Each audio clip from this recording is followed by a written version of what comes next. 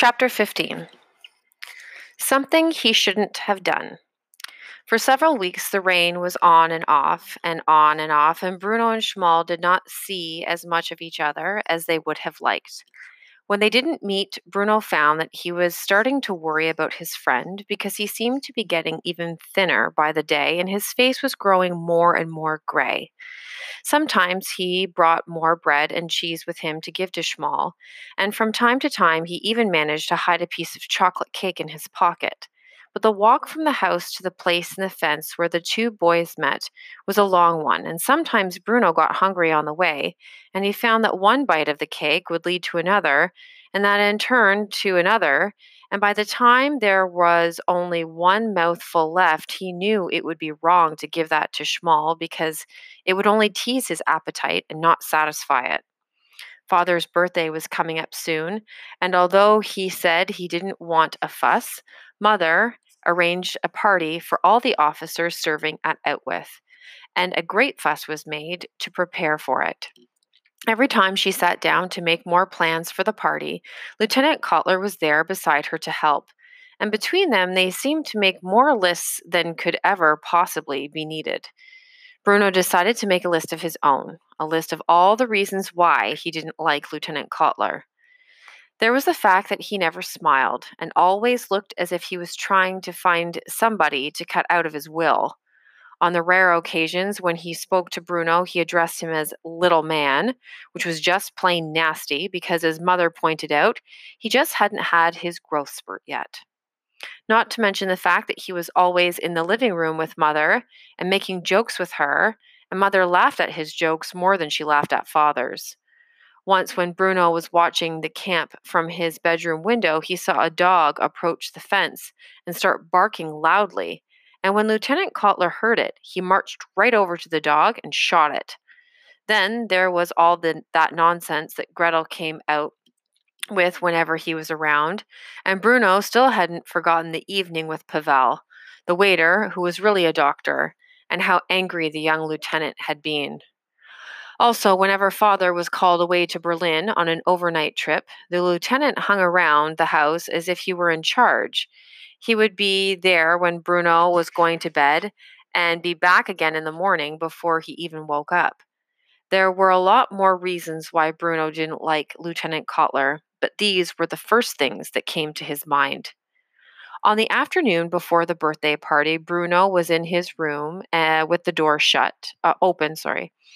Bruno was in his room with the door open when he heard Lieutenant Cotler arriving at the house and speaking to someone, although he couldn't hear anyone answering back. A few minutes later, as he was coming downstairs, he heard Mother giving instructions about what needed to be done, and Lieutenant Cotler saying, "Don't worry, this one knows which side his bread is buttered on," and then laughing in a nasty way. Bruno walked towards the living room with a new book Father had given him called Treasure Island, intending to sit there for an hour or two while he read it. But as he walked through the hallway, he ran into Lieutenant Cotler, who was just leaving the kitchen. "Hello, little man," the soldier said, sneering at him as usual. "Hello," said Bruno, frowning. "What are you up to then?" Bruno stared at him and started thinking of even more reasons to dislike him. I'm going in there to read my book," he said, pointing towards the living room. Without a word, Lieutenant Cotler whipped the book out of Bruno's hands and started to flick through it. "Treasure Island," he said. "What's it about then?" "Well, there's an island," said Bruno slowly, to make sure that the soldier could keep up, "and there's treasure on it." "I could have guessed that," said Cotler, looking at him as if there were things he would do to the boy if he were a son of his and not the son of the commandant. "Tell me something I don't know about it." "There's a pirate in it," said Bruno, "called Long John Silver, and a boy called Jim Hawkins." "An English boy?" asked Cotler.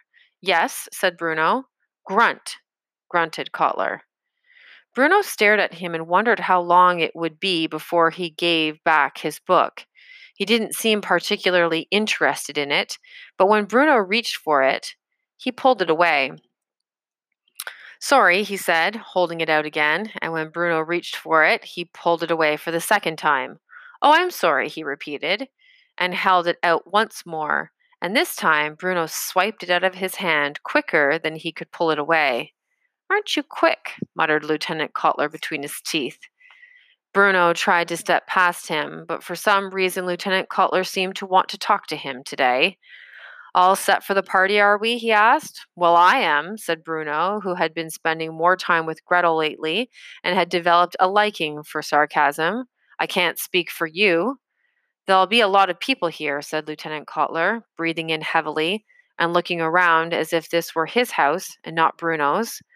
We'll be on our best behavior, won't we?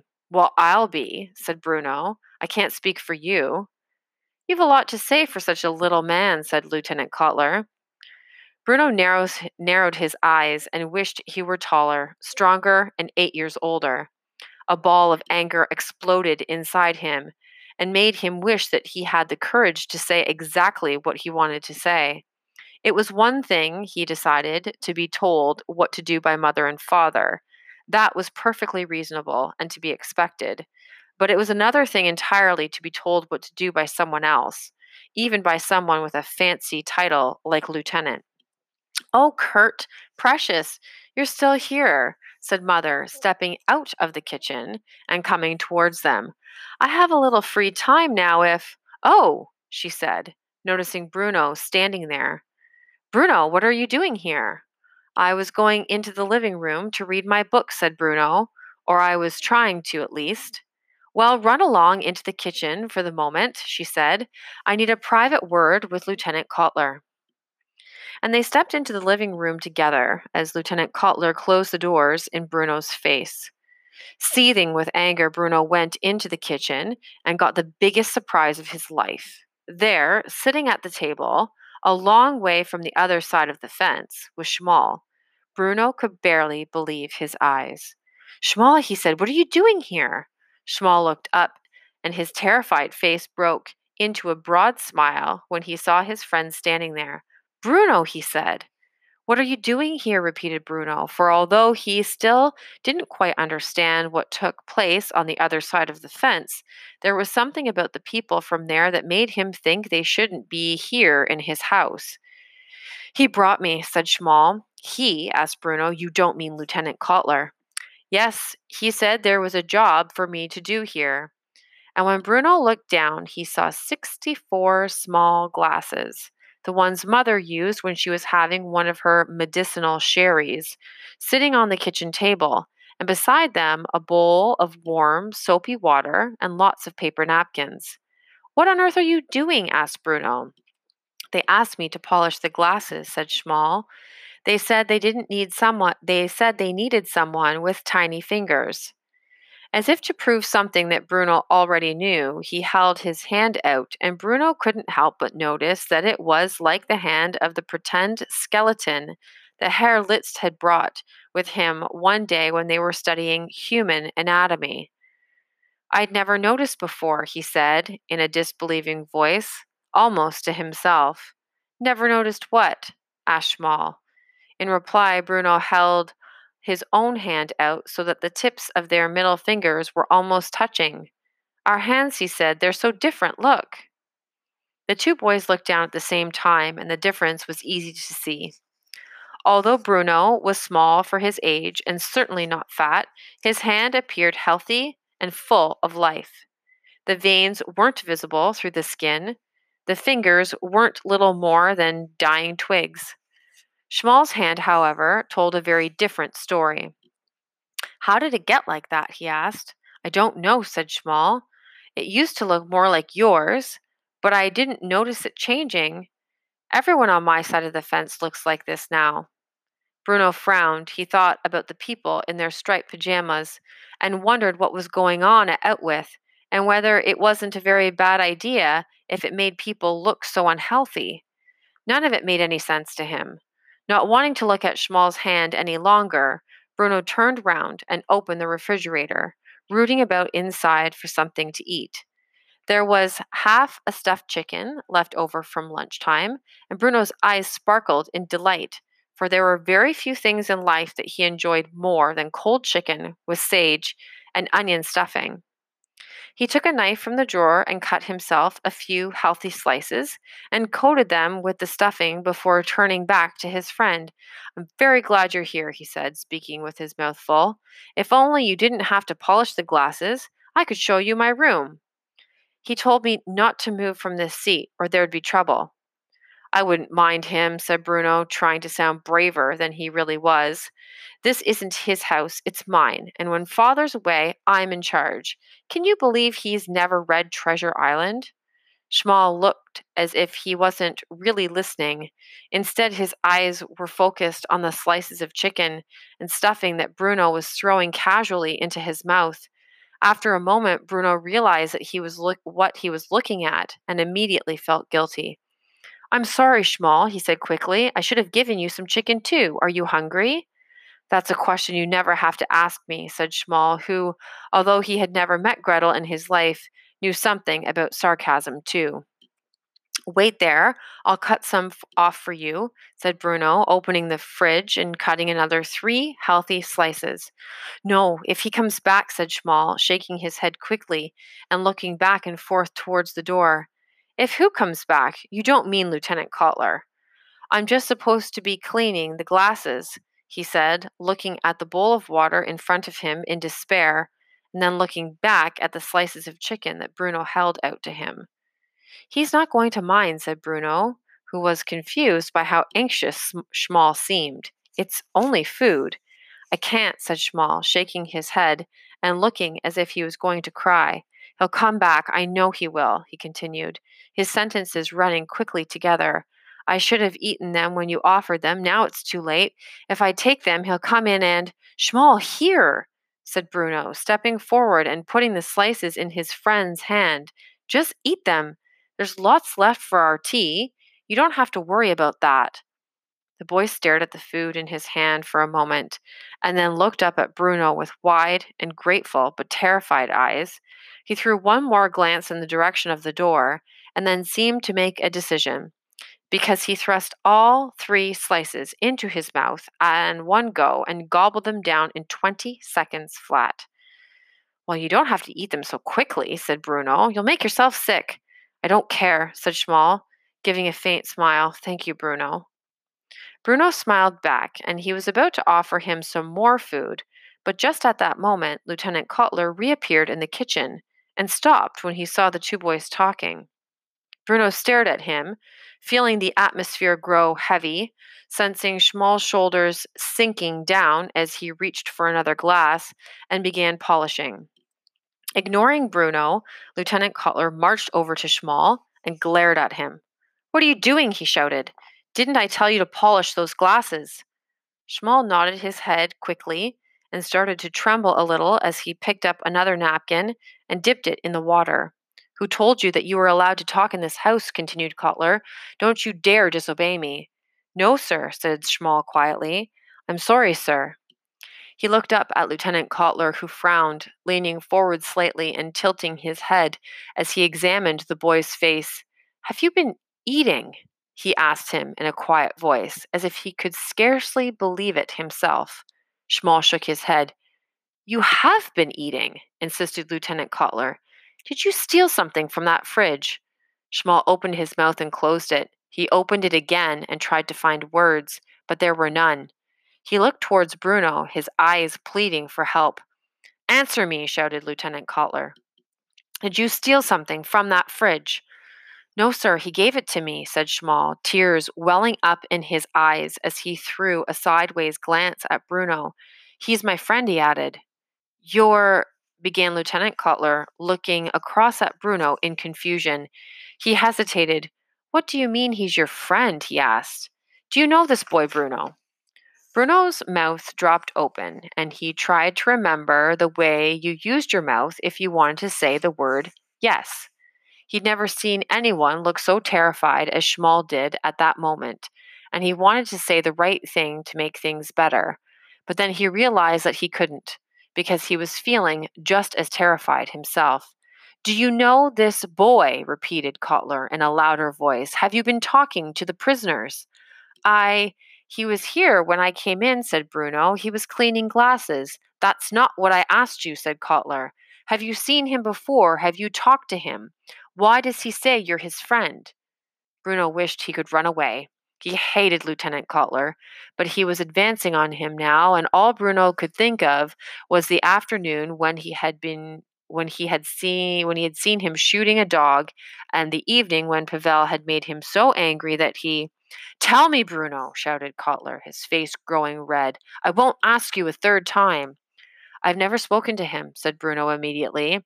"I've never seen him before in my life. I don't know him." Lieutenant Kotler nodded and seemed satisfied with the answer. Very slowly he turned his head back to look at Schmall, who wasn't crying anymore, merely staring at the floor and looking as if he was trying to convince his soul not to live inside his tiny body anymore, but to slip away and sail to the door and rise up into the sky, gliding through the clouds until it was very far away. "You will finish polishing all these glasses," said Lieutenant Kotler in a very quiet voice now, so quiet that Bruno almost couldn't hear him. It was as if all his anger had just changed into something else, not quite the opposite, but something unexpected and dreadful. "And then I will come to collect you and bring you back to the camp, where we will have a discussion about what happens to boys who steal. This is understood, yes?" Schmall nodded and picked up another napkin and started to polish another glass. Bruno watched his fingers shook and knew that he was terrified of breaking one. His heart sank, but as much as he wanted to, he couldn't look away. "Come on, little man," said Lieutenant Kotler, coming towards Bruno now and putting an unfriendly arm around his shoulder. "You go to the living room and read your book, and I'll and leave this little to finish his work." He used the same word he had used to Pavel when he had sent him to find the tire. Bruno nodded and turned round and left the kitchen without looking back. His stomach churned inside him, and he thought for a moment that he was going to be sick. He had never felt so ashamed in his life. He had never imagined that he could behave so cruelly. He wondered how a boy who thought he was a good person really could act in such a cowardly way towards a friend. He sat in the living room for several hours, but couldn't concentrate on his book and didn't dare to go back to the kitchen until later that evening, when Lieutenant Kotler had already come back and collected Schmall and taken him away again.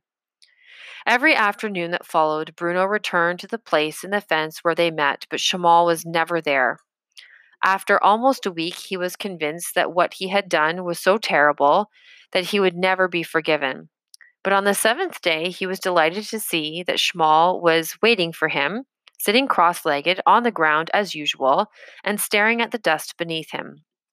"Schmall," he said, running towards him and sitting down, almost crying with relief and regret. "I'm so sorry, Schmall. I don't know why I did it. Say you'll forgive me." "It's all right," said Schmall, looking up at him now. There was a lot of bruising on his face, and Bruno grimaced, and for a moment he forgot about his apology. "What happened to you?" he asked, and then didn't wait for an answer. "Was it your bicycle? Because that happened to me back in Berlin a couple of years ago. I fell off when I was going too fast and was black and blue for weeks. Does it hurt?" "I don't feel it anymore," said Schmall. "It looks like it hurts." "I don't feel anything anymore," said Schmall. "Well, I am sorry about last week," said Bruno. "I hate that Lieutenant Kotler. He thinks he's in charge, but he isn't." He hesitated for a moment, not wanting to get sidetracked. He felt that he should say it one last time and really mean it.